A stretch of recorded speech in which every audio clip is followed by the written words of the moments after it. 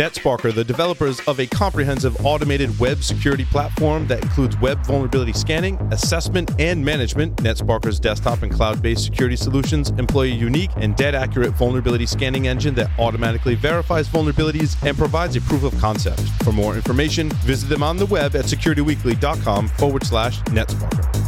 Qualys has brought together vulnerability management and patch management, letting security teams discover vulnerabilities and apply patches immediately, all within a single, unified app. Sign up for a free trial of Qualys VMDR, vulnerability management, detection, and response today at securityweekly.com/Qualys. Welcome back, everyone, to Security Weekly. Make sure you join the mailing list. Didn't I say this one already, or am I having flashbacks? securityweekly.com/subscribe. For all things Security Weekly, Discord channel, mailing list, and subscribe to all our shows. I'm pretty sure I read that one already, though. Didn't I? Or am I? Anyway. Alrighty, then. It wasn't even my software that caused that bug that time either. which is very surprising, because usually it's my software. Welcome back, everyone. It's good to be here talking about security news. Where do we want to start? Oh, I know where we can start. There was a data breach disclosed by the SANS Institute, who we know and love. Yeah, let's get that out of the way. It reminded me of things that like SANS doesn't really like talking about, like Fluffy Bunny. It was like way back in the day when their website got hacked, right? And now, I mean, they were victims of phishing attack. I mean, who hasn't been the victim of a phishing attack in some capacity? Apparently 28,000 records were leaked, but it really is information that you could find in the phone book or on like True People Search pretty easily. In the what? Yeah. The phone book that we call True People Search. Yeah, but it sounds really cool to be able to say or to be able to report on SANS was breached. Mm-hmm. Yeah, I picked up on that pretty quickly. Did you get that too? I mean, because like, it got picked up in a lot of mainstream-ish news. I mean, mainstream for security kind of news outlets that looked like they was really sensationalizing it, and like to me, it wasn't that big of a deal. Yep. No, that's it. Yeah, I think a bunch of the news outlets made a big deal out of it when, in fact, it was a big deal. There was a breach. It happened. Now, the information that was disclosed, much of it may have been publicly available, but I think SANS did the right thing in saying, we had a problem. There was some information that was leaked from us that may have been aggregated from other sources and be available publicly. But I think they did the right thing. That's a great point, Larry, because everybody's going to get breached sooner or later, one day or the other, and it's how you deal with it, how you respond to it is as important, if not more important, than trying to prevent the breach in the first place. What I like, too, is they're like, our forensics experts are going to look into that. And SANS forensics experts taught most of the forensics experts that were out there in class in some point in time. It's a really high degree of confidence that they're going to uncover exactly, what happened as well. Oh, and they did. And in fact, while we were on the show on the interview part, SANS posted a DFIR blog entry that included significantly more details, including all of the IOCs. There you go. And it's linked in the show notes. Rob Lee is still the SANS fellow instructor leading the forensics track? I know he was for some time. I think, I'm not sure, but Rob's role has changed. Okay. He's more along the lines of the curriculum lead for both Pentest and DFIR. So he's quite high up in the organization. So he's been teaching forensics for since the beginning of time, basically. Like back in 2003, 2004, when I was taking my first SANS classes, I actually took my what was called Track 3, now 503, from Rob as my instructor. Yep. I want to say Doug White, who's done a lot in forensics as well, also said Rob was one of his instructors back in the day. So yeah. And again, that's what it's all about. If something happened, you disclose it, you do the research and investigation, and you make it available to the public. That's now having said all that, and Larry, I haven't seen what what they posted. I don't know if you've looked at it. Was it negligence? Was it could happen to anybody? Did they let their guard down? Can you summarize? It was not negligence to the best of my knowledge. It does to me look like so it was phishing. No word of a lie of phishing. Mm-hmm. It was a well-crafted phishing. For fish, about bonuses with an an attachment, click here, which installed a malicious add-on for that user's O365 environment, which created email forwarding based on a certain type of list. Gotcha. So it's more in the category of it could happen to anybody, because sooner or later somebody's going to come up with a phishing email that is, for whatever reason, too looks too innocuous, is too normal. And I'm glad it's that. And I'll share with you, my company subscribes to a service from a company whom I will not name. And we get the periodic phishing attempts, and we're supposed to report it and all that. And it happened to me a couple weeks ago. I got a notice about a UPS shipment, and I'm like, UPS shipment? What the hell are they sending me? Click, you've gotten. And then I was supposed to take remedial training, which I refused to do. I have yet to get in trouble for that. But I think they eventually sent me a follow-up phishing attempt, and I don't know if that's their way of saying, has he learned his lesson? Right. So this time it was an Amazon Prime shipment link, and I'm like, aha, fool me once. Yeah. All that to say is it can happen to anybody. It can. You know what's interesting too? I was interviewing Masha Sadova from Elevate Security. And they actually did a study about which users are more likely to click on a phishing email and measured different things in that aspect. And she said her research proved that newer employees, I forget if it was like 6 months on average, are more likely to click on a phishing email. Her kind of theory on that in speculation was that they don't know, newer users don't necessarily know what's normal and what isn't, because they haven't been at the company long enough to observe enough email to kind of get a gauge for like what's normal, and I get those all the time, versus what might be an anomaly. And I was kind of like, well, also when you're new to the company, like you want to make sure that you click on everything and read every email because you're new, and you want to, make sure you're doing your due diligence, and you may not know like what you can wait and what can't. You want to make sure everything gets done.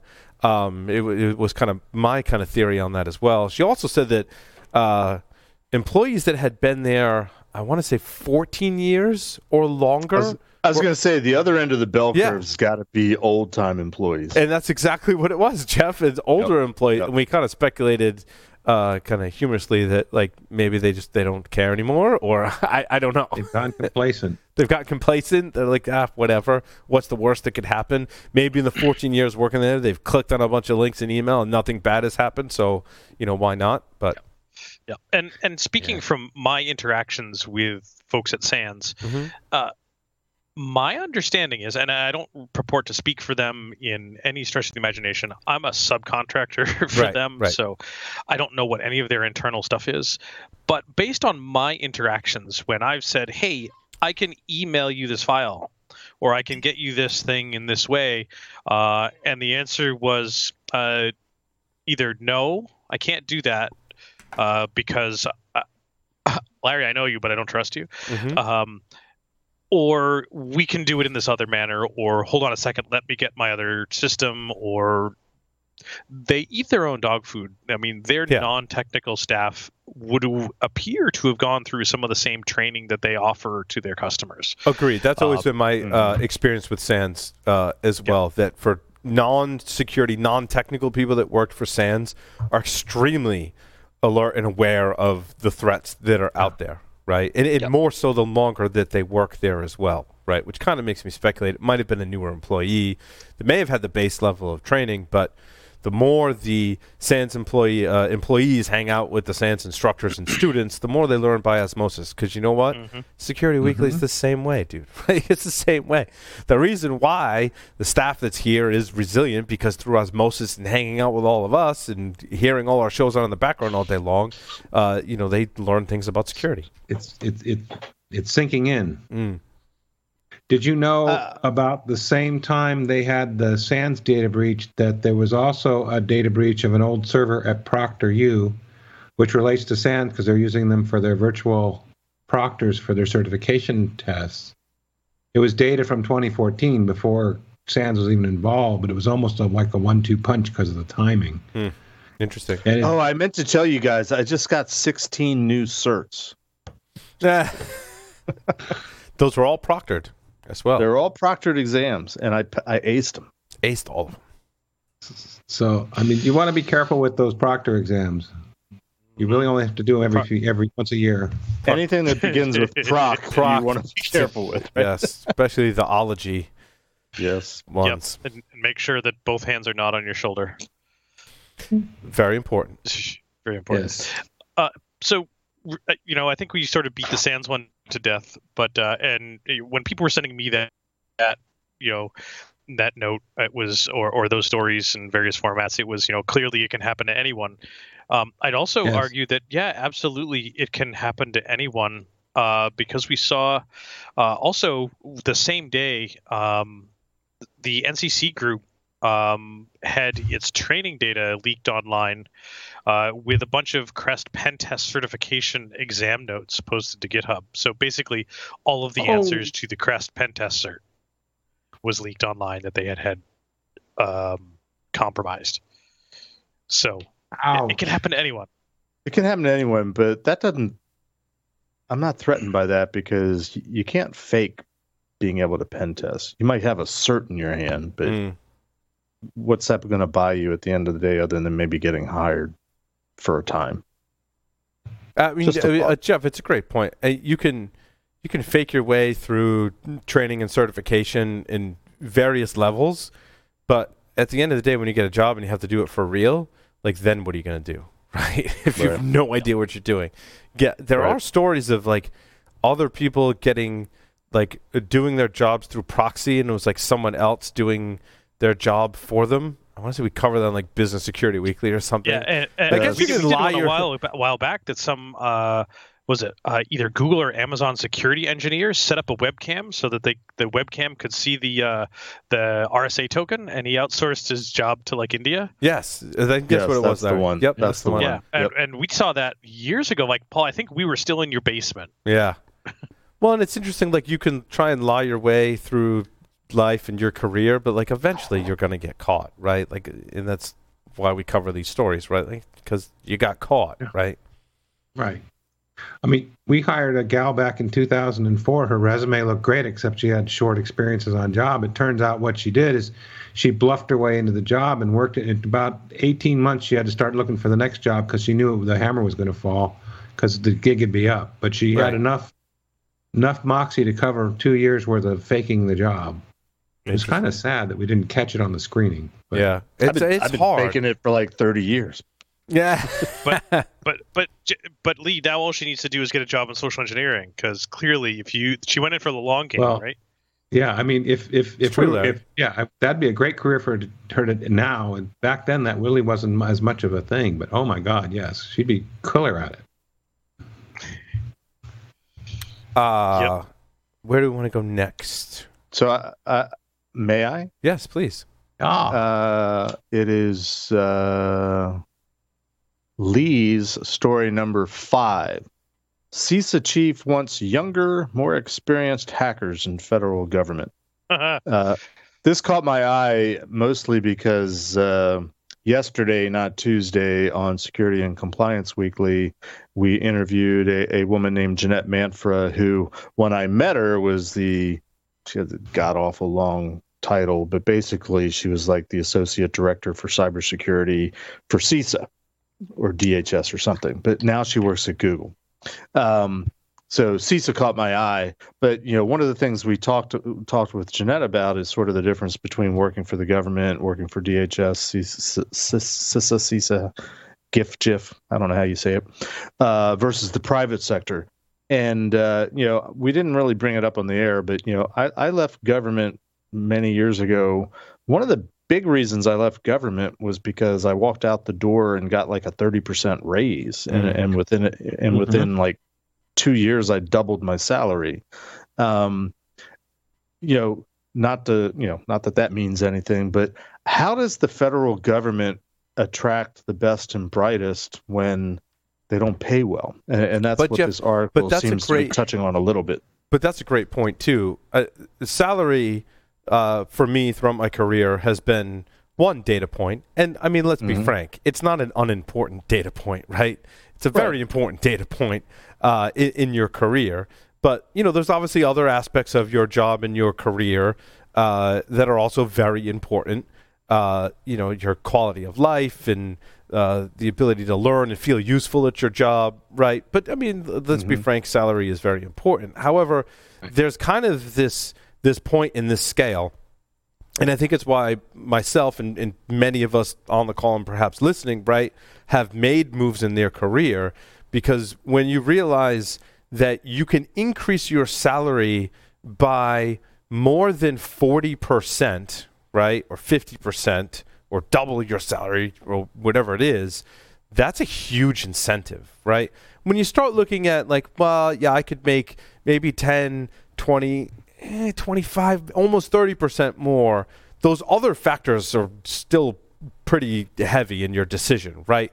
When you realize you can almost double your salary or increase it by 50%, it's really hard to keep someone, in this example, in a government job doing security, right? That salary incentive is just, doubling your salary is just a huge thing for improvement of not having a lot of shit to worry about that you maybe had to worry about when you're making half as much, right? So you can't really fault people when it's I can double my salary by moving from government to private sector, right? And I think that's really where the government has to catch up. Yeah.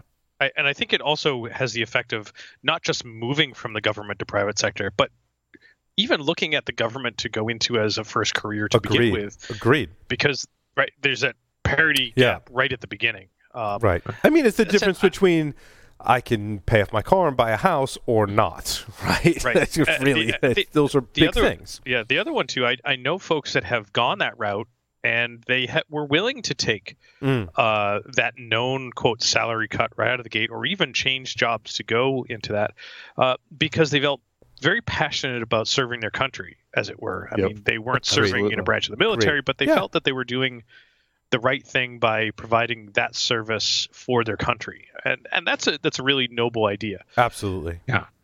I'll say this. Well, go ahead, Tyler.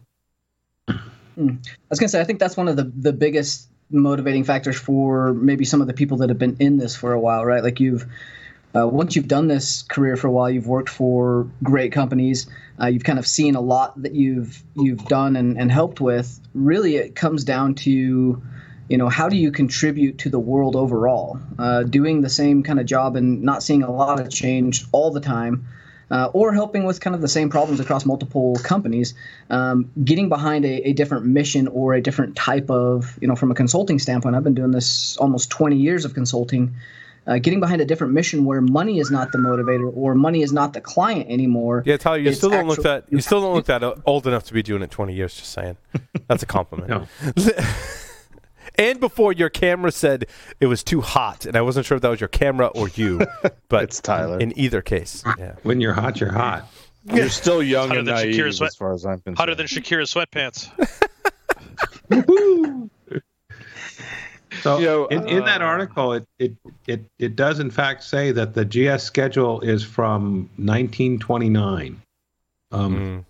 So they actually came up with a sliding scale. I can't remember what it's called, but I mean, I looked at some strictly federal jobs a few years ago that were a considerable advance in position, but I was already making more than that, and I did not apply for them. So I think I'm the only one that's more or less started in government and came out that's on the air right now, I think. So let me say this, since I have some experience in this. When I was at NSA in particular, there were a lot of really smart people. There were a lot of people that were, comfortable in having a steady job.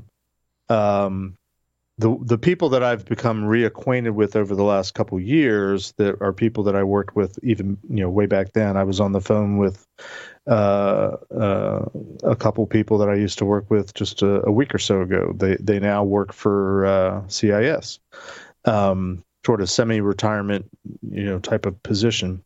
But and I don't want to name names and I don't want to disparage anybody, but there were people that, when I was at NSA was trying to grow through attrition. I mean, I was literally hired in a group of 100 people. They were hiring 100 people a week when I started working at NSA. And this was in the middle of the Reagan administration, where they were trying to outspend the Soviet Union to essentially bankrupt them, which is how we ended up winning the Cold War. Long story, I'm paraphrasing. I thought it was the Civil War, but anyway, continue. Yeah, it was the Spanish Civil War. Give me a little bit. Spanish-American War? Yeah, Spanish-American. But, bastard. I haven't had a good old person joke in a while. Jack Daniel hasn't been on the show in years, so I feel bad. I play the role. What was I talking about? Jack. I think it's time for me to go to bed and take my Metamucil. Do you talk to your sock puppet, though? There was certainly dead weight that I would consider people that were like comfortable to have a government job, steady employment. I mean, when you reach any size organization, Jeff, you're going to find that, right? Right. Yeah. And I had a couple things working for and against me. One was, they had accelerated pay scales at NSA for what they called critical skills, which at the time were engineers, mathematicians, computer scientists. I was neither. So I was brought in on the regular pay scale, and not only were those people getting accelerated pay, but they also were first in line for all the extra benefits, like getting paid to go to grad school and getting all the different opportunities for diversity tours, which would get you the professionalization, which was a sort of the certification rubber stamp that you needed to get into the higher grades. That was the way it worked back then. So I had that working against me. But there were, and 100 people a week, they were hoping to keep maybe 10. And they were bringing in mostly engineers, mathematicians, computer scientists, and almost immediately sending them off to school to get their graduate degrees. But the agreement was you had to match your time of service. If they sent you to school for 2 years, you had to give 2 years of government service, in order to not have to pay them back. Except the clock was running at the same time. Yeah. They figured it out eventually. But there were so many people that were coming right out of college, getting the job at NSA, getting paid 30% extra than the regular stiff like me that went to work there, getting first in line to get the graduate degree, getting paid to do it, getting paid while they were doing it, and like a month after they got their degree, they were eligible to leave and go on and to the greener pastures and so on and so forth. So it was a screwed up system, but that's the way it was. I mean, it sounds like it could also have done wonders for the U.S. economy if they went on to build commercial companies, right? Well, yeah, but most of them were going off and getting jobs. And this was, when I started there, outsourcing wasn't really a thing, but that was becoming a thing. Not every home had a TV. Yeah, we get it. Yeah, flush toilets or refrigerators. Electricity. Wait, hold on. Tyler's back. I just have to digress for a moment. Did you go get more snacks? Because you started off. What's the cheese that comes in the plastic, red plastic? What is that called? The best cheese. It's the only cheese. I don't know what it's called, actually. I forget what that's called. And then I saw you had some kind of energy bar, some kind of protein bar, and then Doritos. Was that Doritos? What kind of Doritos? Those weren't regular Doritos. Those look good. Hot, spicy. What is that? They're the Dynamite ones. Dynamite Doritos. And what did you wash that down with? Was that another kind of protein shake, or what was that? It was a Recovery Rockstar. Recovery Rockstar. I just, for our younger audience, think getting into information security, don't take Tyler's dieting tips. No. Don't worry, they already are. Tyler probably learned it from them. Right. Yeah. So my long-winded point is people that stayed, some stayed just because they weren't going to get a job somewhere else. Right. I was looking to leave before I was encouraged to leave, and you've heard that story before and somewhat. But what really did it for me was they changed the rules at some point. They went through periods of downsizing where they were paying people to leave, and incentivizing you to leave. And originally they did it for anybody. Then they figured out all their critical skills were leaving, and so they changed the rules and said if you're a critical skill, you're not eligible. And in the time that I was there, I had gone and gotten a second degree in computer science. I was doing the whole red teaming thing, getting into computer security, internet security, but they'd never updated my job code. So on paper, I was still eligible to get paid to leave. So when the shit hit the fan, I was able to walk out the door and get paid to go out and get that job that paid me 30% more. The people I know that have stayed there, and some that are still there that I know, brilliant people, and they absolutely do it because of the patriotism and the giving back. And I'll also say there's a certain element of, in terms of lifestyle, it's a 9-to-5 job mostly, because you really don't take your work home with you. You can't. And there's something to be said for that. And having access to labs where you've got any tool and product that's out there, you get a copy of it. I mean, it's the Toys R Us of the technology world, the labs that they have there. So, there's something to be said for the lifestyle. And Jeff Converse, some of the things that I've heard from our industry and DEF CON and those folks, that the lifestyle is also reasons why many of the people we know haven't gone that route, and it has nothing to do with money. It has to be with the consumption of federally banned or federally illegal substances that may be legal on a state level, that these folks partake in and would validate their ability to have these jobs, either to get them or to keep them. Absolutely. Or even paying the security clearances and lifestyles, polys, all of the things that you have to do in order to maintain a lot of the clearance level stuff is, that's a lot for some people. Oh. Well, don't forget you're giving up some of your civil rights too. There's that too. I mean, there's lots of things that go into the lifestyle decision. I think while those are valid and they're all very real, I think, at least from my perspective, more than anything, it was the hunger to be able to react and do things more quickly and not get mired in the bureaucracy. I talked about when you interviewed me, more Tales from the Crypt. Literally when we were first trying to negotiate doing penetration testing and doing it right and doing it legal, meaning involving the general counsel and the lawyers, they came back and said, before you can issue a ping command, you need to get written permission from all levels of management, which was a paper process that took weeks to accomplish.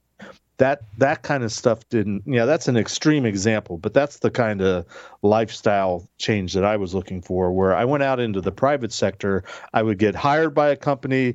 We would go in and do a red team assessment, vulnerability assessment, whatever you want to call it.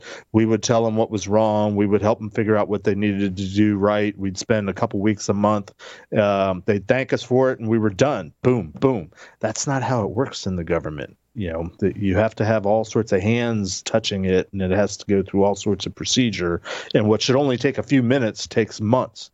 That's the lifestyle that I couldn't cope with. But that's my personal decision. Other people, I mean, I couldn't imagine being an accountant. No offense to accountants. That kind of work would drive me crazy. I have friends that are accountants. They love it. Sam is amazing as an accountant. Not my cup of tea. Mm. So it's that lifestyle thing. There was something in the article about, we just need to hire a bunch of teenagers and literally our deputy director at the time, when they were finally figuring out NSA needed to do things in terms of internet cyber, we didn't call it cyber back then. His quote was, all we need is a bunch of those, 30 or 40 of those young, long haired, hacker types, and we'll be great. So I'm not sure I buy that mentality from this article, but more power to them. I did want to transition to another article that I think is particularly interesting. The Amazon Alexa one-click attack can divulge personal data. I don't know if you guys read this article. I think it's very interesting. I have a stupid question about it, but go on. For a lot of reasons. So certificate pinning that bypasses the mechanism for protecting traffic. They were to view traffic transmitted between the app and an Echo device. From there, several requests made by the app had misconfigured CORS policy. So it sounds like certificate pinning was just a method for them to bypass security controls to conduct their research. The CORS policy, which cross-origin resource sharing, allows resources on a certain, allowing resources on a certain allowed web pages to be requested outside the domain. When misconfigured, this can be bypassed. However, the misconfiguration could allow attackers to send specific AJAX requests from any other Amazon subdomain. And it doesn't specifically say this in the article, but that means I spin up a resource in Amazon's cloud and I'm on an Amazon subdomain is kind of the way that I read it. Then that vulnerability could allow attackers to, with code injection capabilities on one Amazon subdomain, to perform a cross-domain attack on another Amazon subdomain. So basically, I spin up a resource in Amazon, I get you to click on a link, that allows me to read all of the apps that you have installed on your Amazon Alexa device. Tyler, I don't know, this sounds like something you've talked about recently, if you've read through this attack and if I'm describing it correctly. I'm reading through it right now. That's very interesting. Certificate pinning is one of the few ways that, any of these apps actually survive because of how poorly some of them are written. And so, I'm trying to read through and parse some of the technical pieces of this one. I'm curious how where the one-click plays into this. Isn't Amazon or isn't Alexa something you talk to? So it says a bad actor would first convince an Alexa user to click on a malicious link, directs them to Amazon where the attack has code injection capabilities from the CORS vulnerability. On the Alexa app on the phone. Okay. Right. From there, the attacker could get a list of installed apps, which wasn't all that interesting, installed, and the user's token, which that's interesting. Does that mean with the user's token, do I get them to...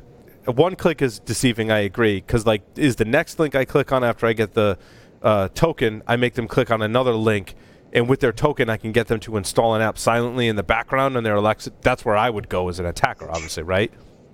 Yeah, that's what I was thinking. That, or with the token, you essentially have the ability to gain certain permissions that token has in order for you to leverage that with another app potentially, or right. Can I make requests to the Alexa API with that token and interact with authentication to the Alexa API on behalf of that user, which means I could install apps without even asking them to click on anything. Yeah, and the Alexa API and just the skills in general is a hot mess. It's always been digging into that for a long time. It's a dark hole. Yep. There's a substantial amount of just smoke and mirrors, and there's a substantial amount of I would call it segregation that doesn't make a ton of sense yet. So it doesn't surprise me that someone's found a way to abuse this a little bit, but this one doesn't seem all that interesting, quite honestly. No, because I don't think you can install even a skill that would listen all the time, unless you were to bypass further protections, right? From the way I have understood it. They put that in a long time ago, right? You remember the very first version of that? With the solder thing, you could put an always listening header off of that and use a mic. since then, there's been very strict permissions and sandboxing around certain permission or write access for certain pieces of hardware, and that's one of them. So now, the other speculation, though, is that these devices, along with Google devices, are always listening.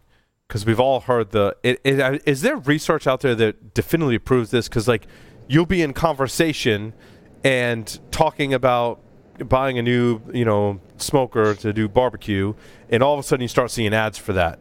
But you haven't searched for it yet. You've only said it verbally, right? Which means... No, there's definitely... there's been recent releases of a few examples that went public, but there's a lot of, like, private stuff that has been researched or disclosed.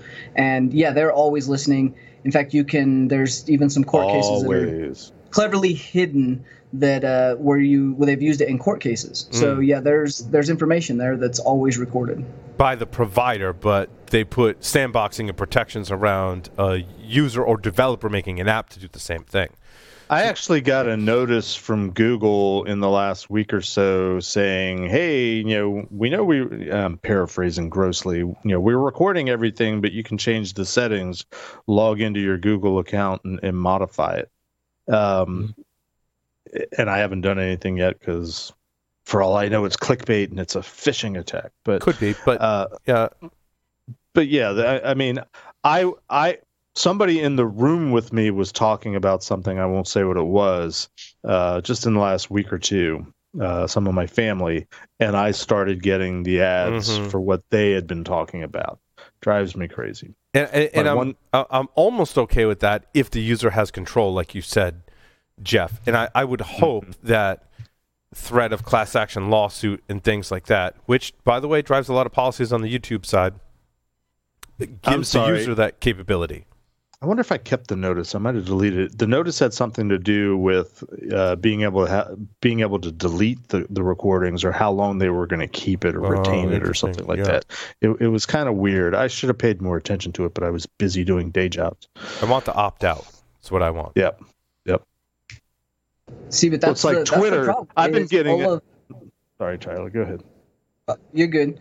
I mean, all of these devices are subsidized, and the income that these companies make, like Google, Amazon, most of their revenue is generated. In fact, almost a good portion of their revenue is generated from the advertising data that they're either selling or provisioning out to other companies. It's a great point, Tyler, because when I buy stuff so I bought my wife a new laptop, right? It happened to be a Google Chromebook, and all of a sudden, like, this new Google Home device showed up because I got one of those free when I bought the laptop. And, like, I already have a bunch of these, so I switched from the Amazon devices to the Google devices, but privacy-wise, they all seem to be the same, which is really not cool with me. But speaks to your narrative of they subsidize them because they're monetizing based on the advertising revenue.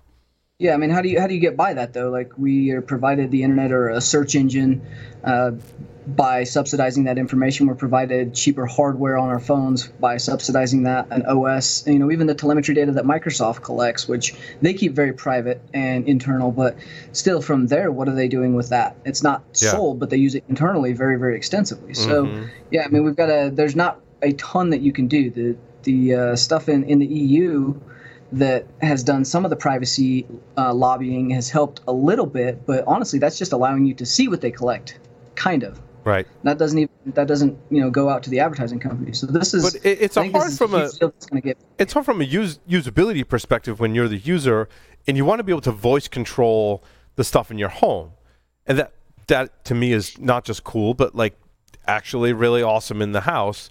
But now our only options are to use a commercial company, because the commercial companies can afford the research and development to make a natural language interpretation AI engine. And to offload that to the cloud. Right? Yes. So they're offloading to the cloud for interpretation. And so you need an Amazon or a Google or an Apple to create that. But now you're also, like, in the world of commercial corporations have taken over, like Blade Runner and countless other science fiction movies have predicted. Like, I feel like we're already there in a lot of aspects. Right? Very true. Yeah, I was going to say, I keep getting a notice from Twitter that they are doing something with ads. They want to tailor ads to me. So they want me to click and either say, keep the default ads or personalize the ads. And I just and I've been doing this for weeks. I just keep reloading the page and it goes away for a while because I don't want to give them any more information about you of what my interests are. Right. And I don't know if they're going to, ever give up and stop trying to get me to do that, but I can win. I will outlast them. I already have a 55-gallon drum of lube. I don't need to see the Amazon advertisement for it. That's right. The other thing that I wanted to mention that's kind of interesting is I have a customer right now that's an e-commerce customer. So I'm looking at their website, and in the world of PCI, you can do the short form, very lightweight compliance if you outsource everything, especially your payment page, to a third party that's PCI compliant. And that's what a lot of small merchants do. But I was looking at their website and I was looking at the page source code because I was trying to figure out if and when they're redirecting to a third party in terms of the flow of their website, especially their shopping cart and the proceed to checkout type of thing. What I was seeing, which I would love to dig into someday, but I'm lazy. I'd rather ask other people that do website assessments about it. There were all sorts of links to Twitter, Google, Facebook, Amazon, and I'm like, holy crap! They're collecting all sorts of data on these people, and it's all built into this website. And do they even know about it? That kind of I know that happens, but I'd never seen it like in the source code before, and it was kind of freaking me out a little bit. It's like, oh my God, where do we go with that? Because people are just clicking through and they're collecting all this data, and everybody's fat, dumb, and happy because they get a coupon or they get a discount or they get the targeted ads that we've been talking about. I want to transition to like vulnerabilities. I feel like in software that we've been talking about probably for 15 years or more, Adobe being the shining example of that. New 26 vulnerabilities, 11 which are deemed critical. I hesitate to make the recommendation that you should not run software like based on the reputation of vulnerabilities, because all software does have vulnerabilities. However, Adobe, let's just pick on Adobe Reader as an example, like just the sheer number of vulnerabilities. And again, you can look at this data in a lot of different ways and say, well, Adobe Reader is really popular, therefore it's under a lot more scrutiny than maybe other PDF readers or other software that's not as popular. Therefore, we're uncovering more vulnerabilities. You can also look at the nature of software and say software such as a PDF reader that is parsing structured and to a certain extent unstructured data from the user or from a source is also going to be vulnerable, because usually parsing things is what leads to a lot of different vulnerabilities. But again, if you look at the data and the sheer number of vulnerabilities coupled with the criticality in something like Adobe Reader, it kind of falls on my list of like stuff you should just never run and allow on any of your systems, especially in the enterprise. I would put vBulletin and forum software in the similar kind of category. Also kind of processing unstructured data accepted by the user in the forum. In earlier days in the show, we talk a lot about forum vulnerabilities because those were the days before Reddit, before Discord, and before all these much better mechanisms to have a cloud hosted in Slack, but which also makes me now question security of Slack and Discord and Reddit, right? Because they are essentially forum and or chat type software, but vBulletin has had a pretty poor history of vulnerabilities. I don't know, let me stop there before I move on to TeamViewer, because I think that might be a different discussion. So like vBulletin and Adobe, probably pretty high up if you were to go back through our entire archive. And there's actually AI engines that do this. That can go back through our entire archive of audio for all of our shows since the beginning of time and start pointing out trends and do the transcription of it. You would find us saying the words Adobe in vBulletin probably quite a bit, especially Adobe. Yeah, well, yeah, I mean, Adobe PDF, we've kind of gotten to the point, right, like where Office has had this, we'll call it the last 3 to 5 years of the preferred infection vector, or macros, VBScript, DDE. All of the infections were coming through Office products. They've gotten better. There's a lot of protections with Office products and where they've came, and PDFs have kind of gotten left alone and been the trusted source for receiving information that can't be changed.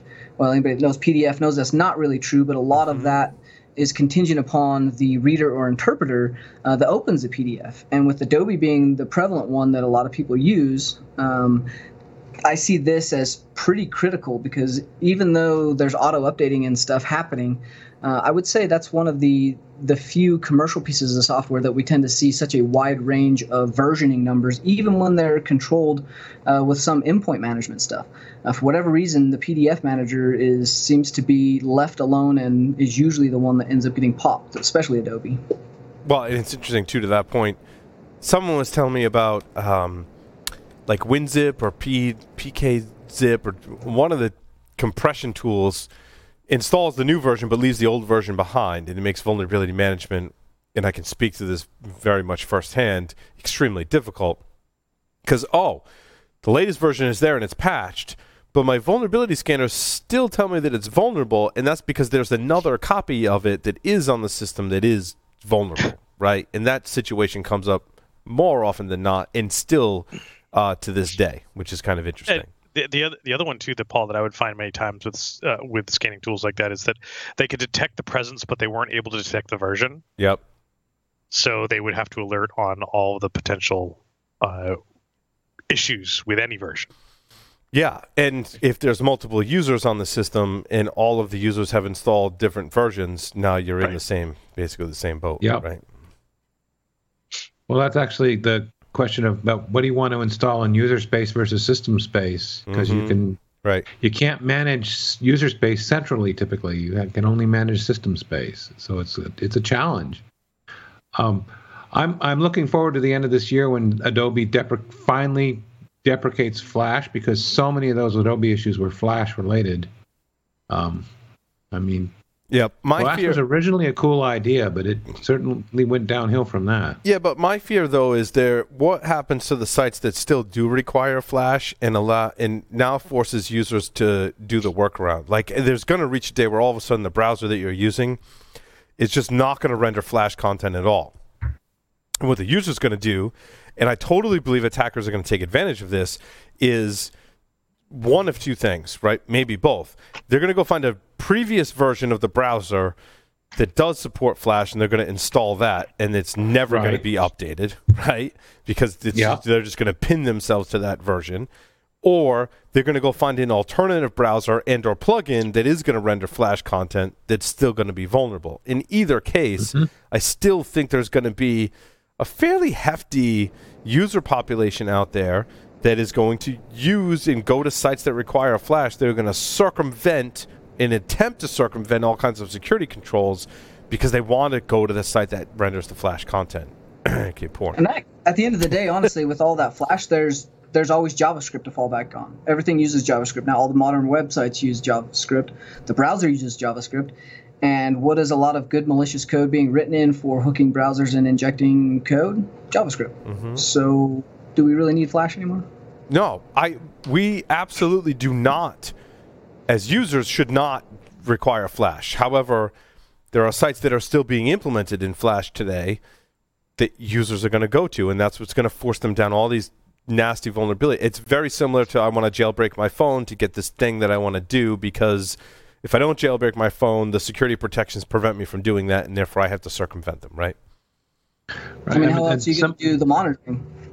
Right. All the monitoring on all the good MDMs for like monitoring your child, protecting the iPhone, restricting apps with time restrictions. You know, Apple's stuff sucks there, and the third-party applications that do it require jailbreak for most of the functionality that anybody wants to use, and even that has been limited recently with all the updates. So, you know, you're right. There's always got to be a workaround for both malicious activity as well as legitimate activity for monitoring at a lower level. Well, yeah, and it's interesting. I've messed around with several of those different monitoring apps, and it's like, oh, yeah, you can monitor text messages because your goal as a parent may be, you know what, I do want to give my child a phone. I do want them to be able to send text messages, but you know what? I want to be able to monitor it. And it goes, yeah, you can do that, but you got to be Android, right? You can't be iOS and do that because iOS doesn't let you change your default text messaging app, which is one of the reasons why I use Android, right? But then now there's not as, again, it's that whole balance between control and security, which we did our webcast today on with Todd Beardsley on Todd's project to scan the internet and monitor the internet via honeypots and looking at which countries and maybe more vulnerable and have more exposed services. Turns out China and the U.S. are pretty much in the top two. And what Todd's like, for Todd, his analysis, and I agree with wholeheartedly, is you can have a very much as free and open internet as you want. You can have China, which is very much a very controlled internet in sometimes both directions, depending on what kind of filtering you're talking about. And guess what? They're still just as vulnerable. So a kind of police state of monitoring and the free and open result in a similar level of security in a lot of these circumstances, which is, on the phones, could be a similar kind of model, right? I'll have to catch the webcast on demand, but is he also mapping the deep and the dark web? All IPv4 that people have not opted out of. IPv6, obviously he's not doing active scanning of, but his assessment, because this question comes up all the time, right, is that if you are running IPv6, as Joff was stating in previous segments in his own webinars, you're doing some translation to IPv4 at some point, right? He does it now. He doesn't think that there's an entire sub-internet or dark web that's running on IPv6. The conspiracy theorist in me, I tend to lean towards, if I were an attacker and I wanted to set up a dark web on the internet and be basically security through obscurity that actually works, I would do it on IPv6 because I can hide. I could have my own. There's so much address space. I could have my own internet on IPv6. That sounds really complex, though.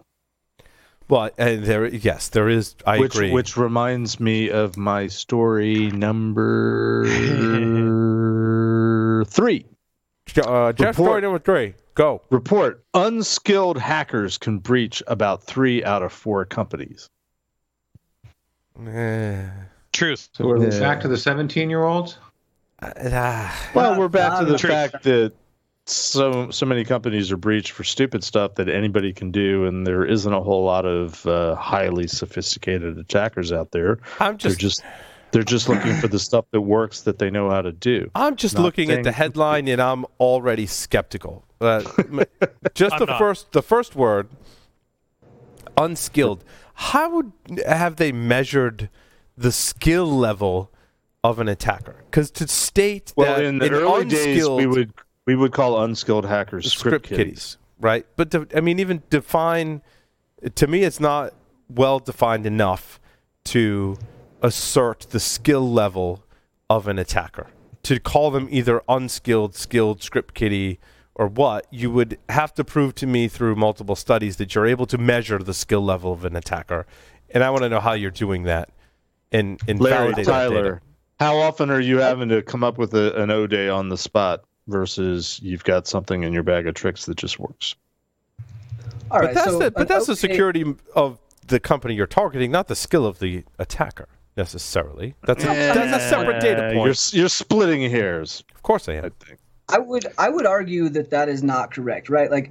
So we'll take three different quick examples. One, you've got endpoint detection to get around. Anybody running modern Windows 10, you've got Defender to get around, which is not that hard, but it's still not trivial. They've put a lot of protections in. Windows 10's a lot better.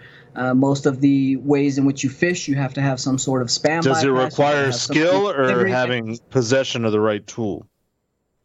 So you have to have both. You have to have the knowledge, because the tool doesn't do anything for you automatically. I can't imagine trying to build any level of half-decent attack without understanding the tool and how to utilize that tool. I mean, setting up just C2 comms and a framework that's not going to get caught by any modern-day firewall and make it outside of, just general AV is going to take a certain level of at least base knowledge. So not like ultra skilled, but I would argue in order to do a successful engagement, a successful targeted attack against any organization, it's going to take a little bit of setup, a little bit of knowledge, and at the end of the day, you've got to be semi-skilled to carry that out from beginning to end. Yeah, you may land a fish and grab someone's single user creds that gets you their email box, and you might get some data out of that, but I wouldn't consider that a breach or the ownage of an organization by any means. And I would disagree with that on the breach, because go back and think about story number 1 that we covered. A breach of 28,000 user account sets of data from one user's email account at SANS. I was going to say, within one email account, you can get a lot of data. In fact, I just want to point out that we're talking about this in the context of research that was based on the report, which presents the results of external pen tests of corporate information systems performed by one pen test company. Oh, right. So to me, that's not enough data set, enough data to state 3 out of 4 companies in the world can be breached by unskilled hackers. Yeah, and that said, they didn't specifically call out the fact that phishing may have been in scope or not, or they might have in the report, Larry. I was just trying to skim the actual report. Now, I'm not saying their data is invalid. Certainly. But the graphic that they use, the hackers are wearing hoodies, and that has to. Then it's got to be real world. A few points towards your skill measurement. I would argue the clothing that you're wearing or not wearing should not matter. In this case. I would say the majority it speaks to a certain level of skill, Paul. Right? It does. Superficial. Yeah, the corporation's maturity, though, matters a great deal, and the type of pen test company you're utilizing based on the company's maturity. Like I would put many of our companies up against some very, very skilled people, and they would have a hard time. Like that's the goal of all of this. Otherwise, we're not doing our job. Unless they're saying I'm unskilled. I don't know. Well, no, I think the problem, Tyler, is not that skilled pen testers are not doing their job. I think it's more a matter of the majority of companies out there. It's a combination of a couple things. The majority of companies out there are not hiring skilled pen testers. They're hiring whatever they can do to get the checkbox to get done and get beyond it. They're not taking full advantage of the pen testing. But I also, and I don't know if this is more or less important, the mentality within our industry that the only people that really know what's wrong with your network or can tell you what's wrong with your network is the pen testers, while in many cases that's valid, and it's certainly how I came into the commercial sector 25 years ago, I would like to think that pen testing is much more of a how well are you doing, not let me tell you everything that's wrong with you.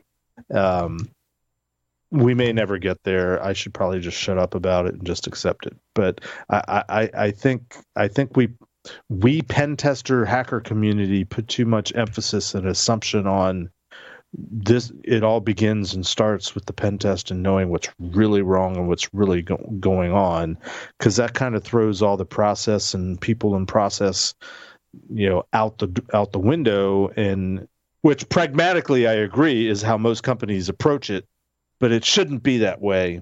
I'll get off my soapbox. No, but also you have to define what a breach means. What is it? We just talked about the SANS breach, right? True. And we said, yes, SANS in its classic sense and way we define breach was breached, but does that mean that an unskilled hacker can breach an organization like SANS and they're in that 3 out of 4 companies?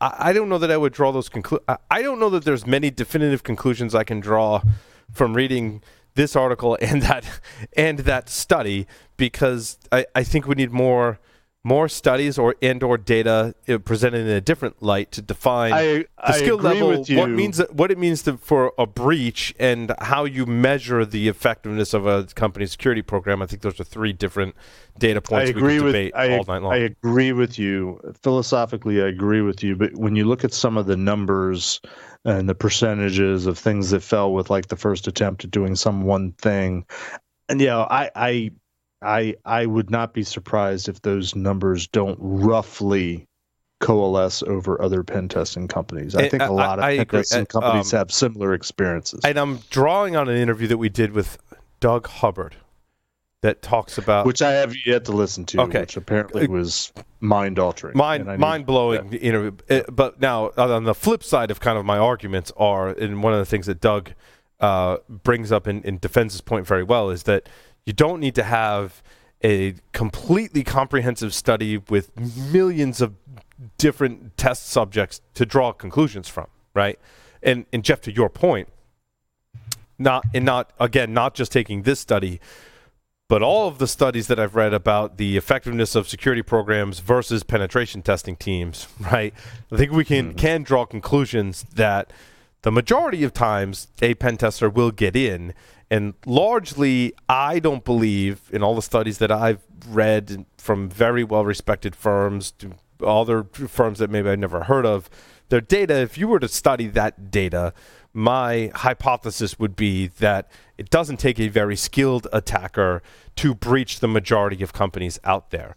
I think that this article kind of does this disservice by looking at this one study. I think if you were to look at the studies that were produced by Praetorian and several other companies out there, that you would come to the same conclusion. You just need to look at more studies in a slightly different light with some unbiased data, and you would probably come to the same conclusion that I would like to draw, is that you don't need to be the world's greatest hacker to breach the majority of companies that are out there on the planet today, right? I think we can all agree on that. It'd be awesome to do the study. Insane, right? Like the gap between really mature companies and doing really good security is becoming greater between the ones that are getting left behind and just checking the box, right? That gap is furthering, and there's going to be more and more on either side of that fringe.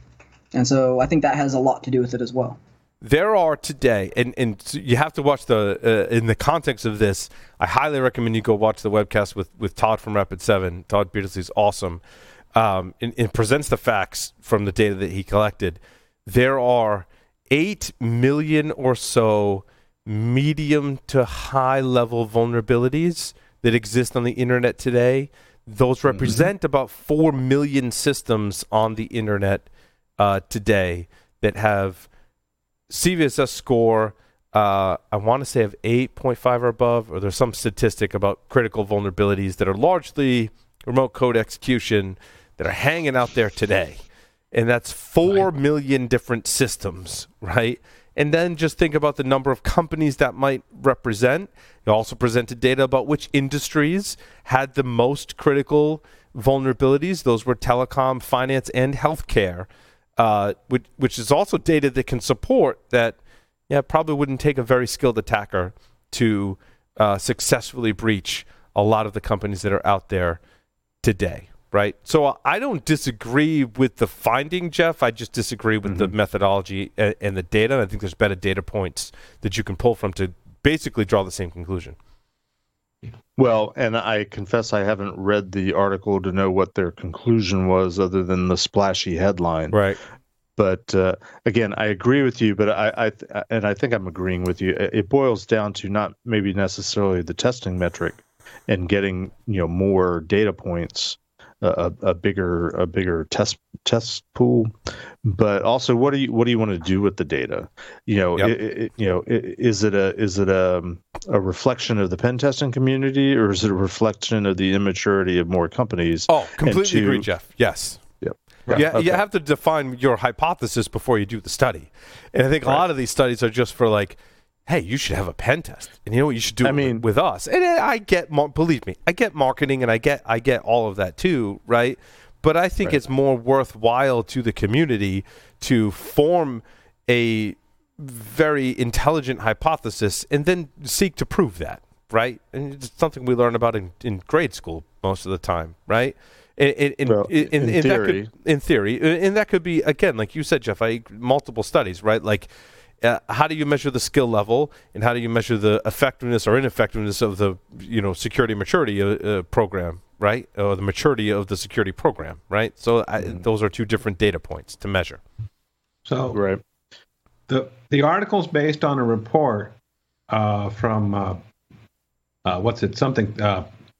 anyway, the report says this is a correlation of 28 engagements we did in 2019. So at least they weren't doing a single test into the result. I don't know how broad a subset that is, but still kind of interesting. Well, I get that. And again, and Doug Hubbard talked about this, that, you don't necessarily need a whole ton of data to prove a point, right? And he also pointed out that you can basically do a study, which is what I really liked. You can do a study of a bunch of other previous studies and use that to help draw a conclusion.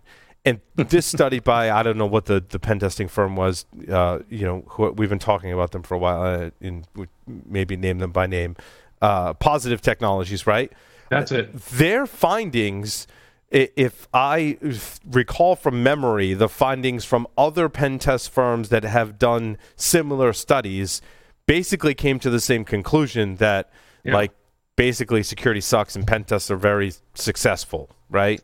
And so given that, there's validity. Even though it was only 28 companies, if you start combining that with previous studies from Praetorian has done studies, Rapid7 has also done studies on their pen tests, right, and other firms as well, they all draw basically very similar, these same conclusions. So even though it was only 28 from this one pen test company, it's in line with other studies that I've read about this. So I think you could look at all of those and basically draw a much larger conclusion that, yes, we have a problem in security, that people are insecure, and attackers of maybe not a great deal of skill are able to breach these companies, right? This study on its own, the headline is very sensational, but I think there's a larger data set there that we can draw from to make those conclusions. Well, and to take it one smaller step even further, and you kind of went the same place where I was thinking, but I was thinking more the Verizon report. Verizon has the DBER report. Verizon has the PCI report.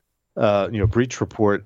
It's still only one company and their customers, and that's got to be a biased sample. Intuitively, you think that, yet you do enough of these studies, and if you've been in this business long enough, trust me, I walk into a new company and they start telling me about what they're doing, and it's PCI focused, but almost before they start talking, I know where they're going, and I know where their problems are, and I know what the likely suspects are, because everybody does the same things wrong. Everybody struggles with the same things that could make them more mature.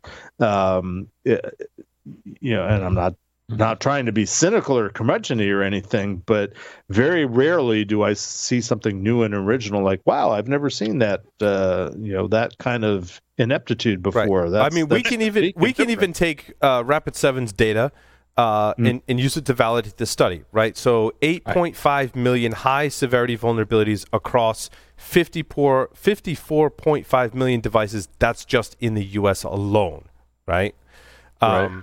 There were 191,314 Windows/Linux SMB servers exposed to the internet in the U.S. alone.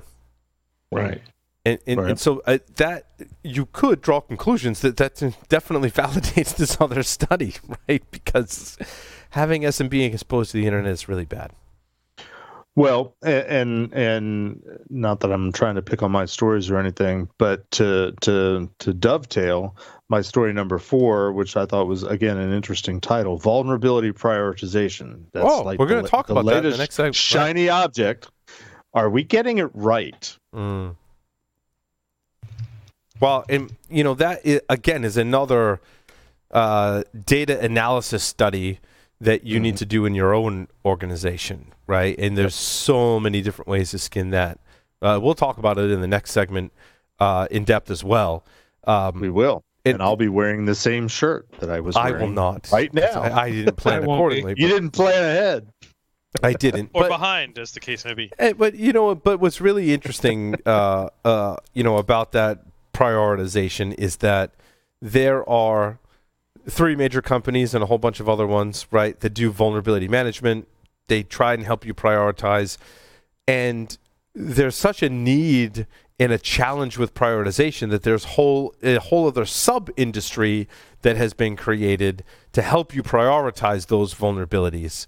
And I find it refreshing that there are newer vendors that are trying to solve the problem more holistically, rather than one vendor for this and then one vendor to prioritize and one vendor to patch and one vendor for protection and one and so on and so forth, right? And I think that's kind of refreshing that we're seeing a kind of consolidation of these things, because they are becoming a little bit more commodity and not so much, secret sauce, right? There's a way to analyze things, collect vulnerabilities, to do patching, to do protection that can offer an acceptable level for organizations today, which is interesting. Right.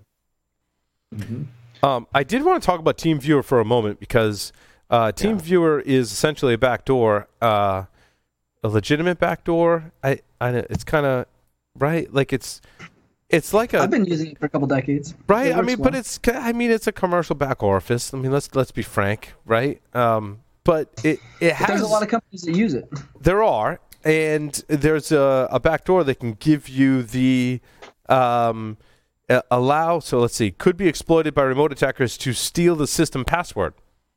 Right. NTLM hash. NTLM v2 hash, if we're being specific about it. But yeah. Sure. So a few $1,000 for a password cracking rig. Any piece of software. Yeah, any piece of software that has a file extension that has some sort of SMB kind of feature or set with inside of it. Like, we seen this back, it was a couple months ago, I think, with, what was it, SharePoint or Exchange or something. That's kind of the point of SMB. Zoom and Skype have also had vulnerabilities where you can access. Oh, that's what it was. I think it was Skype. Yeah. Yeah, you send an SMB or a URL that's a URI with SMB : / right, and that's prevalent. There's been browser vulnerabilities in the past, Skype vulnerabilities, Zoom vulnerabilities. That's how SMB works, right? That's what it's designed to do. It tries to make that authentication. So the fact that they're doing this with TeamViewer it's an interesting way to do it, because it just has to be embedded in a website, so within like an iframe or something, which is kind of scary. And we were actually looking at this a couple years ago. The fact that it was as simple as it is, but there are other pieces of software that do this that have not been reported on. So. Now, question for you and anyone else too. I've spoken with a few companies, especially recently, right, that do this kind of whitelisting protection. We spoke to Mike at Elastic about the memory protections. Can you essentially take a client like TeamViewer or Skype or Zoom or whatever it is and say, yeah, I know this functionality is in the app that they can access these URIs, but you know what? If this app tries that, I just want to block it and prevent it. And that's like it is kind of what, I don't want to say whitelisting because it's not, but it's basically putting protections around the app that it can only do what it's intended to do. But if it has this intended functionality of accessing URI, I don't want to allow that for any of my users. I tending to believe that this is a valid defense to help protect your users from applications exposing too much functionality and limiting that down to avenues that could be exploited, right? But that would probably slow us down as attackers, right? Some of that though is inherent into the operating system itself, right? The way in which applications, what the functionality that applications have, they inherit from the operating system. What DLLs or function libraries are bringing in, or even how the operating system and API calls are being handled as part of maybe another function that has to be relied upon. Right. So it gets kind of complicated, I think, and that's why it ends up being an issue, is because it's easier to make it work than to drill down that deep. Yeah.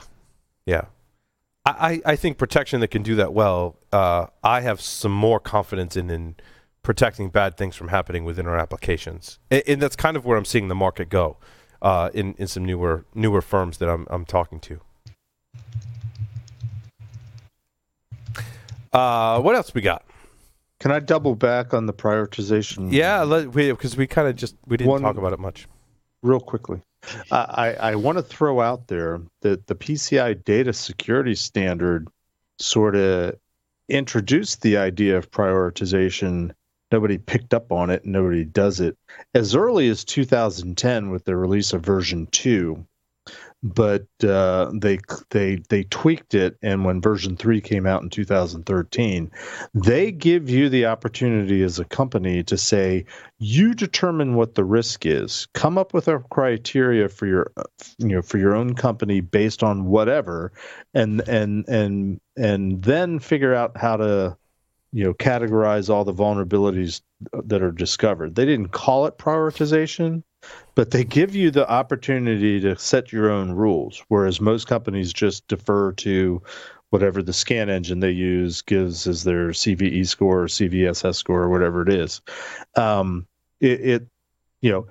Every company hates to have to run down the 37 or whatever the number was you were using, 90 million vulnerabilities that are out there, and they've got to get them all remediated and patched within 30 days. I just want to throw out there, as a nod to PCI, that they introduced the idea of prioritization long before any of the companies that are this. And I think the scan engine companies were the first ones to started doing it. Year and a half, 2 years ago. Our alma mater, Paul, was I think one of the first. And my first question to them was, are you letting the companies set it based on their criteria, or are you telling them what Tenable thinks is prioritization? And I have yet to meet a company that's doing prioritization for whatever reason that is letting the customer sort of, set the controls and tune it according to their needs, which is again, I acknowledge that's the reality. Everybody and a lot of that did change. I think for a long time, Jeff, the companies were not allowing their customers to recast the risk score. Mm-hmm. That changed because we were able to find so many vulnerabilities because the scanning engines got better and our attack surface got much larger. Therefore, we granted that capability to customers across the board in several different, all products to say, you can basically customize the score. However, that has bred very concerning things for me as a security professional. In fact, Todd and I and Matt talked about this in the webcast because there were, in the U.S., 7.6 million medium level, and I believe Todd defined that as a 4.1 it's to 4, right, to a 7.9 or something like that, right, just shy of 8, but above a 4 is considered medium. And to me, and Todd largely agreed with my assessment as well, that we draw the same conclusions in that those are the juicy ones for attackers because it's not critical. It means people maybe aren't likely to pay as much attention to it, right? It's not low where I got to work really hard to get anything out of it, right? Medium is that sweet spot where people aren't paying attention to it as much and patching it as quickly, but it gives you a lot more than a low.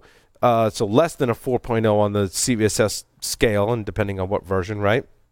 And therefore, that's a really significant risk to the organization. And I've demonstrated in previous webinars fairly recently that the mediums tend to be, and what I love is like web application vulnerabilities, right? They give you a foothold that you can definitely go to the next vulnerability that might be another medium and get shell access. So like 2 mediums are a critical, but no one's patching but you're not as inclined to pay attention to and patch those mediums because it's not critical, right? And how do we define critical? I mean, we've talked about this concept from low to pwned. I think was a Chris Gates thing from back in the day, right? And when I was working at Tenable, I would evangelize this as their product evangelist. I would evangelize this and go, you can't just ignore things based on a score that's scoring the vulnerability itself. You have to contextualize it. And I think that's what bred that whole sub category in vulnerability management of helping you prioritize it, right? I also think that's what, Larry and Tyler are really, squirming in their seats right now because that's what they do as pen testers, right? You string together a couple of mediums to get to your end goal because maybe they patch the criticals and the lows aren't enough to really do much with. The lows may give you some information to help you exploit those 2 mediums, basically. Right. But I remember there was a time when I actually had enough time to start going after patching the mediums.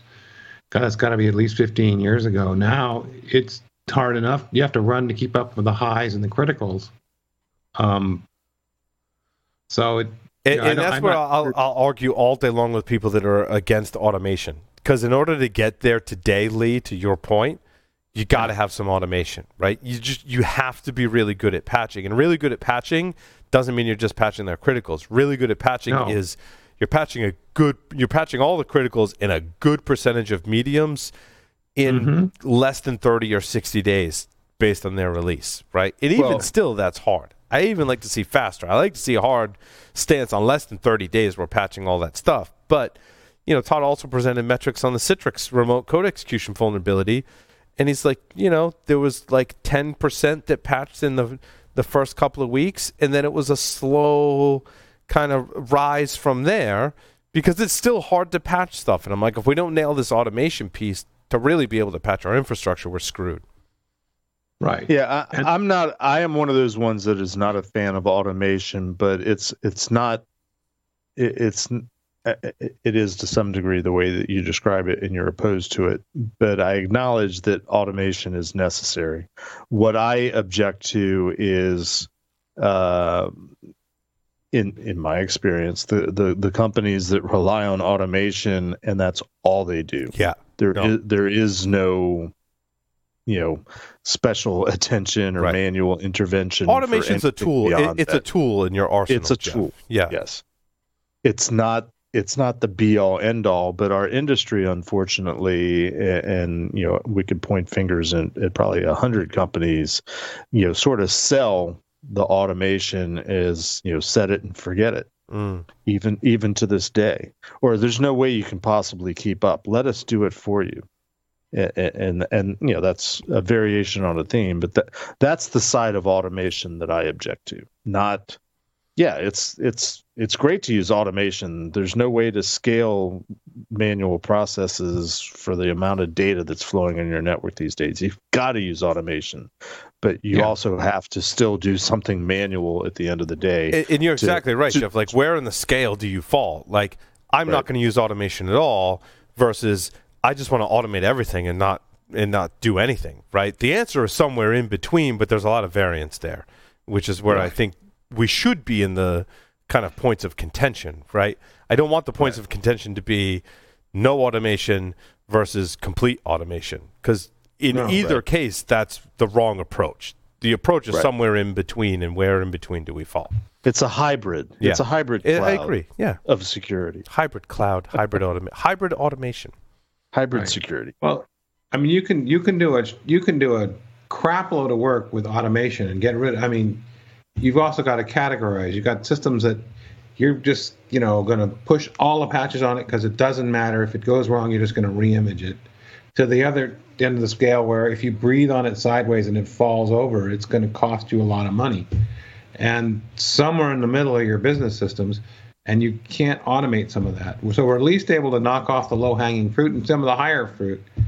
But it seems like some of the things that come up are what's interesting, Lee, much more complicated. And it's interesting what you said is that I think if you have automation that frees up your time enough to do projects that make your infrastructure not fragile enough so that when you breathe on it, it falls over, and then enables you to put it in that automation category, those are the projects we should be working on, right?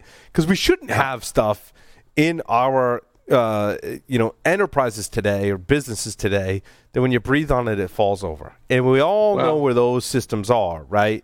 We want to make those systems more resilient so we can reach some level of automation getting patches to them. But it's hard to get there if you're not automating the boring stuff, right?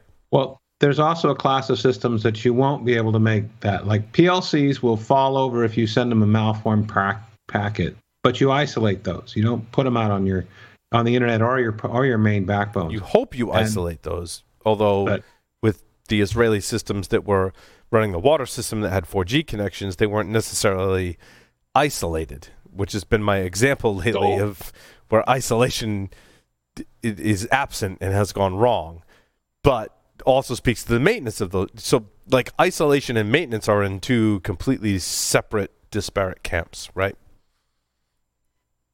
Yes. Yeah, I'll say it now, Paul, and I'll we can talk about it later offline. But I had this idea that's probably best suited for a webinar for us. But I had this thought in the last day or two. We talk very often about the maturity of security organizations and the need to attain a certain level of maturity before certain things kick in, before you can take full advantage of a lot of the things that we talk about. What I'm curious and interested in maybe putting together a webinar about is, okay, so you're not a mature organization. How do you become mature? What are the first prioritized approach? The 5 steps to being a security maturity, even just starting down that road. Is it just go out and buy a bunch of technology? Probably not. Is it going and getting a bunch of certs? Probably not. Is it go out and hiring people that you can't afford and you don't know what they're doing anyway? Probably not. But what? Okay, we're an immature organization, but we want to do the right thing. What do we do? I think that would be an interesting webinar to do. And I think if we focus that on process, right? Yes. Because tools and people can come later, but defining the processes, the top 5 processes that you should have in place, right? Then maybe following up with, here's the kind of people you might want, here's the kind of tools you might want, how you tie those together to implement those 5 processes, right? But defining what those 5 processes are would be really interesting. Yeah, and it's funny you mentioned process, and I have a slide deck from about 22 years ago that we could probably use to spur the conversation, because I don't think it's changed, especially from a process perspective. No, how you do security at a process level has not changed from day one. Completely agree. I too have slides that are probably 20 years old that talk about process over anything else, and largely. Yeah, the only problem is being able to get the modern version of PowerPoint to actually load them. Yeah, that's another problem. So it's okay, Jeff. You probably have a printed copy, and we could probably recreate them from that printed copy. I got a really old keynote presentation that won't load in anything anymore. Oh my goodness. So I was telling Lee about this box that I discovered in our basement of stuff that I thought was lost or stolen, and in it was a bunch of stuff like this. Yes. Oh. Does that have the garbage file on it? It might. It looks like the same color diskette from. We've got one in the studio too, the yellow floppy from Hackers, which I still maintain that all of us being friends, we should know that place where I hid that thing one time, and we should just know what that is. Yeah. The body. It could be a body. It could be back then it was a floppy disk. Now it might be a micro SD card, but. I didn't post that as a story, speaking of floppies, but who was it? I just posted the story. Some government agency is still using. It was not government. It was Boeing is still using 3.5 inch. I'll add that story to my stories after the show. But I just posted it on Twitter, and I tagged Sec Evangelism Chris Quebeca, because she's been going after Boeing the last couple months. But they were. There was a big news story that they're using 3.5 inch floppies to push patches and updates out to their planes. That was the update for the 747-400. Yep. Good, bad, indifferent. Better than a 5.25 inch. But after that, was it a 10 inch? No, it was a 9 inch. 8 inch. It was an 8. It's an 8 inch. We had a funny segment on the show years ago about 3.5 inch, 5.25 inch, and then it was 8 inch floppy is the one after that. Mm-hmm. And then 8 inches and floppy. But then before that, it was like reel to reel, like a tape, like a physical. The 9-track tape, yes. Yeah. And somewhere there was punch tape. And then before the punch, those too. Ticker and punch. cards. There was tickers and then punch cards, right? There was a ticker tape too. But I mean, the nuclear launch codes up until just the last year or so, they finally came out and said they're updating it. That they've been going, and that's I think what was the impetus for the time in the last couple of years where we've talked about 8-inch floppies. The nuclear launch codes were still going out on 8-inch floppies. I thought that was all automated with the Whopper. Well, I was going to bring that up a little bit earlier. The lessons learned from totally relying on automation. And that goes back to War Games. It did. That War Games did absolutely address that exact issue, Jeff. You're absolutely correct. 1983. Yes. Anyway, probably back when you were at NSA, when the Reagan administration.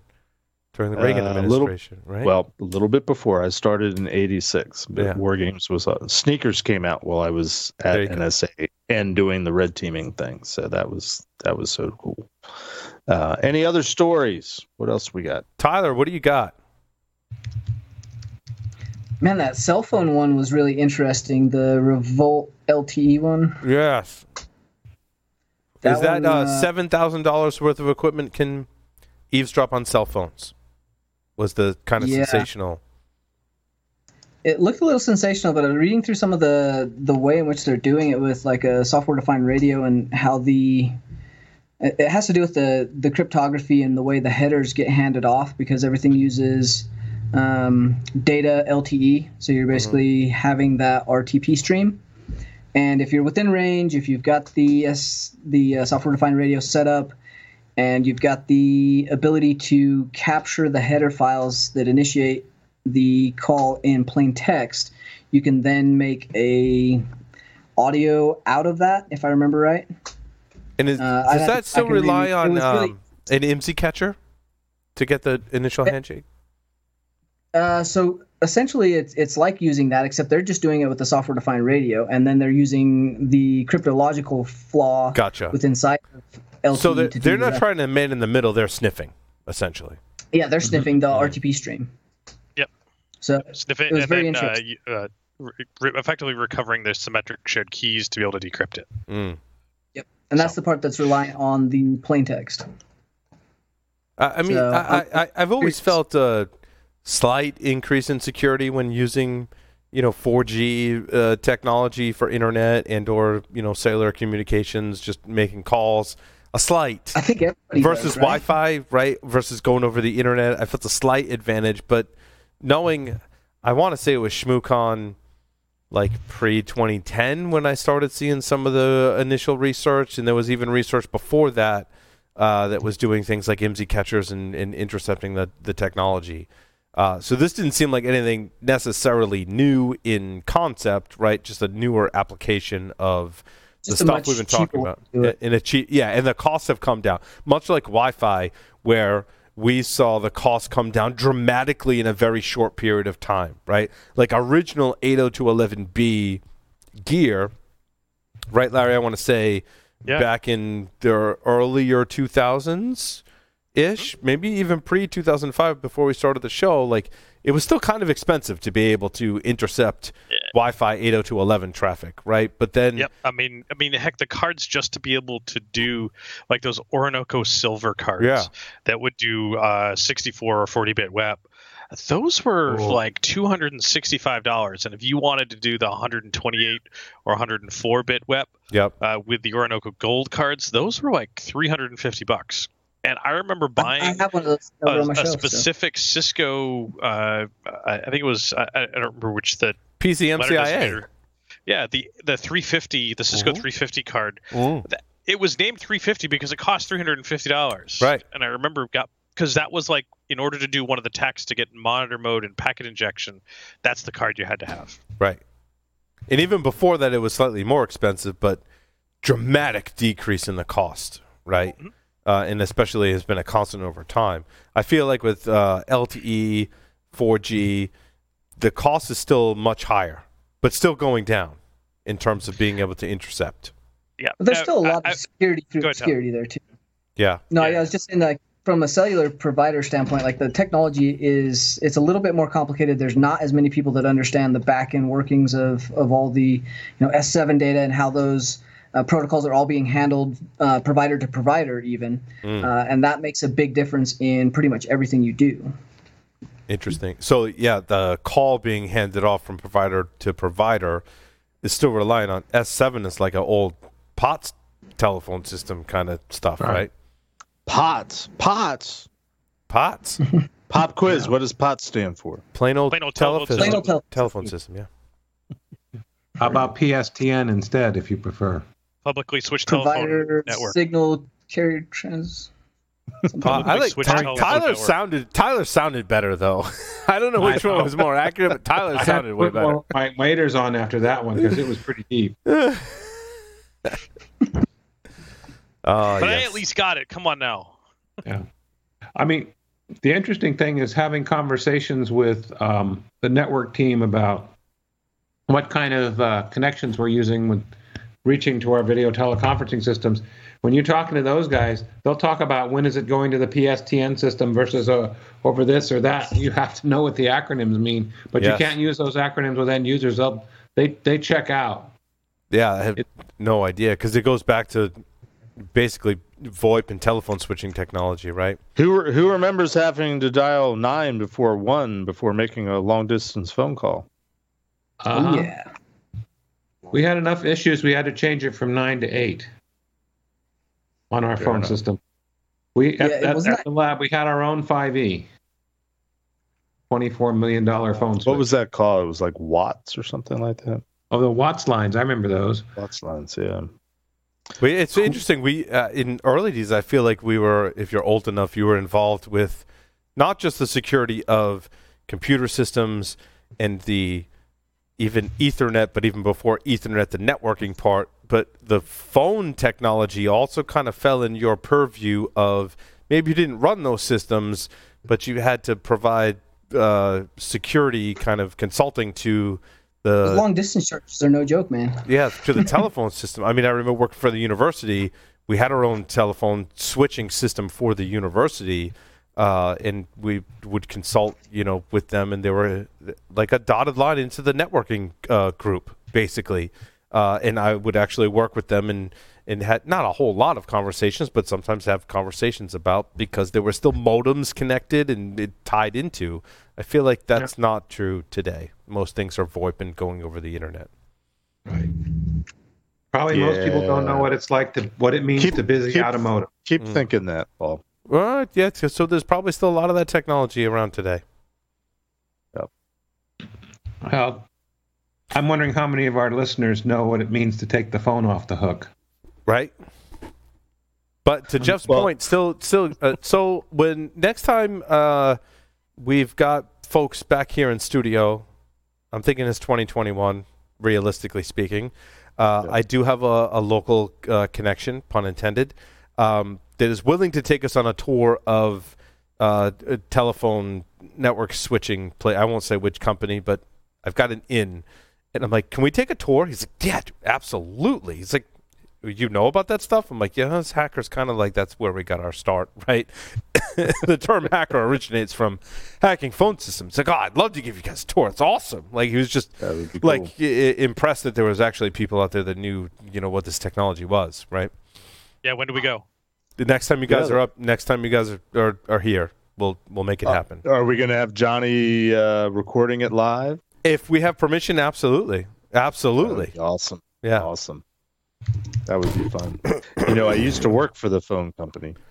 Is that when you worked at NSA, Jim? Is that? That's before. Oh, no, wait.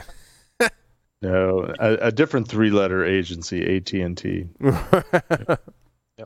I was going to say he had one of those things on his head very similar to what he's got now, the switchboard operator, and he would do the plug from one to the other. Yes. That's old school. Tor exit nodes is an interesting one as well, if we're looking for something. Interesting, back to my university days as another example. We had one of the largest Tor exit nodes on our network at the university. Before, I remember you calling me that day. Right? Before people really knew what Tor was and Tor exit nodes were, I was like, I had this event, and Larry, I probably did call Larry, and it was like, dude, have you heard of this before? What is going on?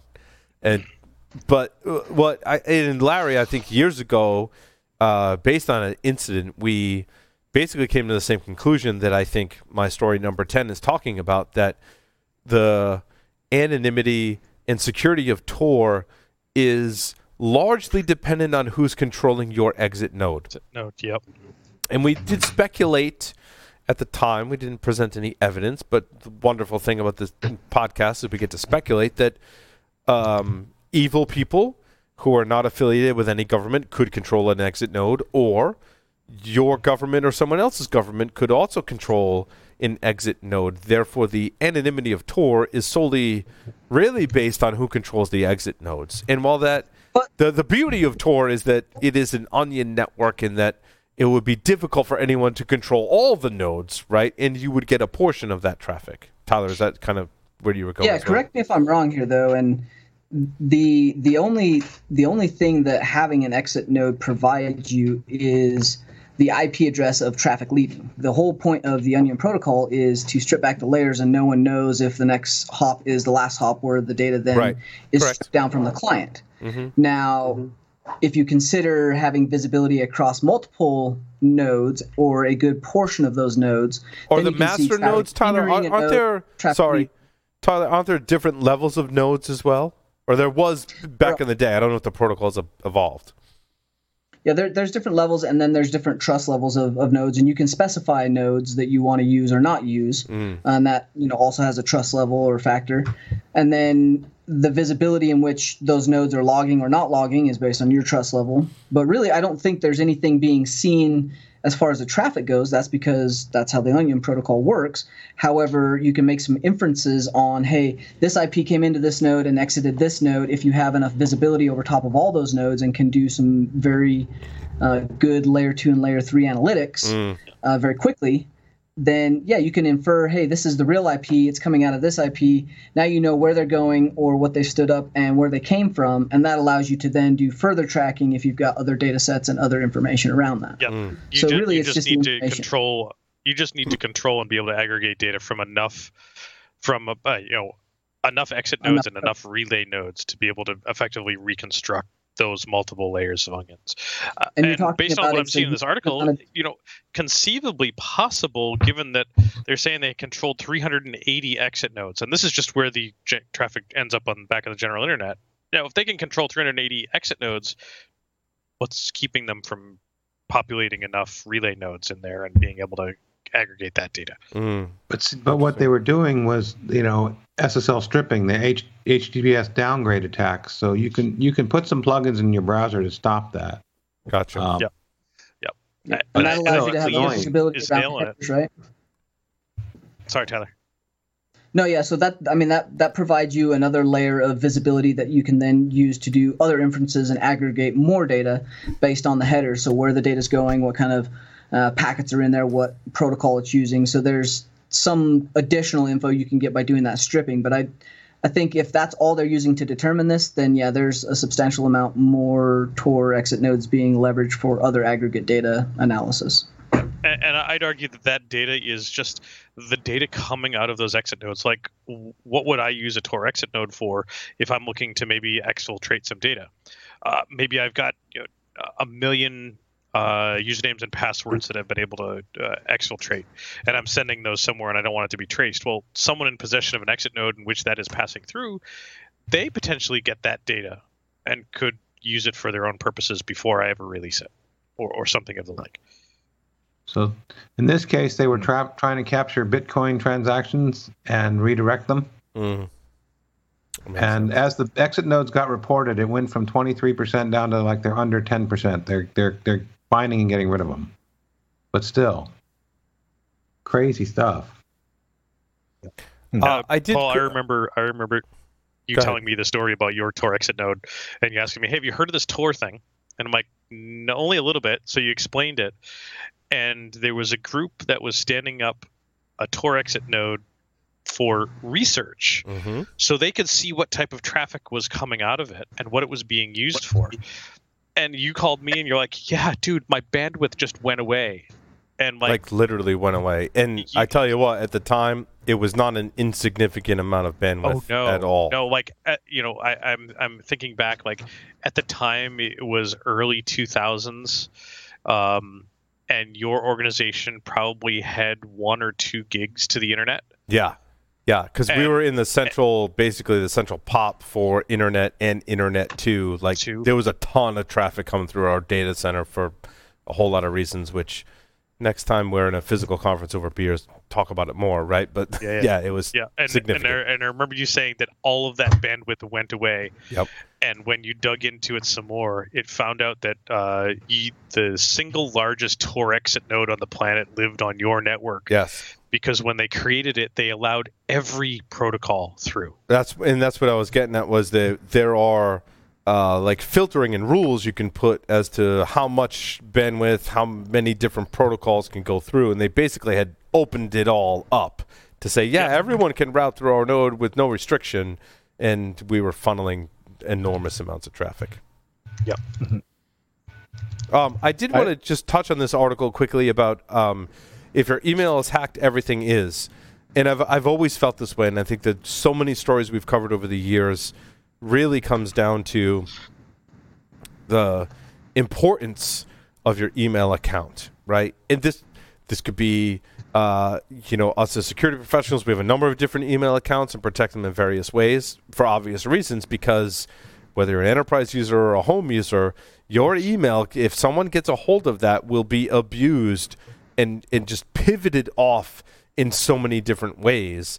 And if you're going to put protections around any given account, your email is absolutely one of them. And we've seen this trend in email providers in providing those extra protections, in locking down password resets, in offering two-factor authentication, primarily offered in the email services, because once someone gets control of your email, you can pivot and basically take over that person's life, right? And that's basically what this article is reminding us of, which I think as we educate our clients and friends and family about the protecting your personal data, one of the first places to turn to is, look, make sure you've got a unique password in your email, make sure you got two-factor authentication, make sure you've enabled all the protections that are available. Google, I believe, has done a great job. And they've pivoted this into their product in their latest version of reCAPTCHA, which is not the reCAPTCHA that we know and mostly hate, but is automated bot detection, right? They've taken what's working for Google properties and made that as a commercial offering, and they're a sponsor and just disclosing that. However, you've noticed that if you log into your Gmail account, even your Hotmail account and other email accounts now, when you log into those from a different IP, it goes, you need to give me something more. Like, I need to text your phone. I need to ask for some two-factor. It sets off alarms. You get an email. Someone logged into your Gmail address from someplace weird, right? So they've recognized this, that email is really one of a very critical service for everyone. Yeah, this is going to get worse though too, right? Like if this is something I've been working on for a while, right? Like SaaS and single sign-on. Mm-hmm. Like this is the two-headed dragon here that people don't realize. If they don't have two-factor set up, or if their email is compromised, where's your two-factor going to? Where's your password reset? How do you log into Slack? Yep. Anything that's associated with single sign-on or has a SAML token. Like once you have that email, it's all game over. Like if I get access to your Slack, then I can search. If I get access to your GitHub and it's on single sign-on, then I've got access to your Jira tickets. It goes downhill from there. Yep. Yeah. So Paul, one of the things I'm noticing, and you talk about specifically about the Google doing a great job of that. For someone who traveled a lot, I would argue that they did a really good job. Like they could tell when I was coming from my home network because I was coming from a specific service provider and from which device and from your IP or an IP range that you would normally come from, right? Or a specific service provider and those types of things. Then they started the cellular provider started introducing IPv6, and then that was a shit show. Because every time I switched over to a cellular, it was, you're coming from a different IPv6 address. You're in the United States, and they couldn't geolocate it. Give me your two-factor. So give me your two-factor. Or would just say plain blocked, you can't log in, period. Mm-hmm. And then, so I started getting around some of those things by, you connect to your home your phone to the VPN Yep. that comes out of my home address, and it would work great. And then it would only happen that when I would travel. So home and local areas, within the state of Rhode Island, it knew I was coming from these locations through like AI and machine learning and that type of stuff, and knew that was good. The problem is now that I leave home so infrequently that going down the street and switching to the cellular network to go to the dump to take the trash triggers the account blocks. Right. Because I'm always coming from home now. Yeah. You've trained the AI very well to say that you're not going to leave your house, right? Exactly. We're the AI. Well, that's one of the frustrating things about security is the things that the security designers, they come up with all these great, clever ways of providing good security, but it's inconvenient and awkward and makes life more difficult. So we find ways to avoid and circumvent them. Right. And that's not a new, that goes back hundreds of years. Well, Tyler and I ran into this a couple of weeks ago or last week, right? We're trying to help someone out, and they were like, I trust you, like, here's my email account, like, just help me, right? And I'm like, Tyler, can you help me help this person? And Tyler, of course, being the awesome person, he's like, yeah. And I'm like, all right, I have access to their email.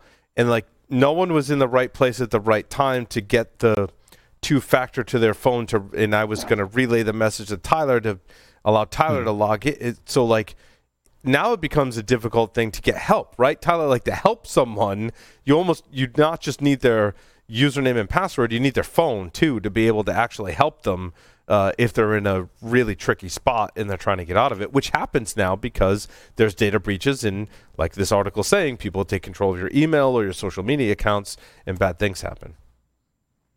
Yeah, it's interesting what it takes to get logged into email on a computer that has not been seen or used. Like, right. Regardless of AI and like geolocation, like even if your browser's never been seen or you're coming from a unique device ID, which they leverage some of those advertising IDs in the browser. Yep. That throws a flag, and that second factor saves a lot of people. Honestly, I think we'd have a lot more breach data, a lot more personal information out there if we didn't have those kind of things. Yeah, it's not the best method, but it's better than not having anything. And I wish people would just find an easy way to get two-factor up and going. Yeah. I'd say it's a lot better than not doing anything. Mm-hmm. All things considered. Well, cool. Changed my mind. Yeah. Anything else we want to talk about? No, let's call it a day. Well, that will conclude the news portion. Make sure you stay tuned for our pre-recorded interview with Michael from Vicarious. Certainly worth a listen. Michael has awesome thoughts on vulnerability prioritization and remediation. Stay tuned for that.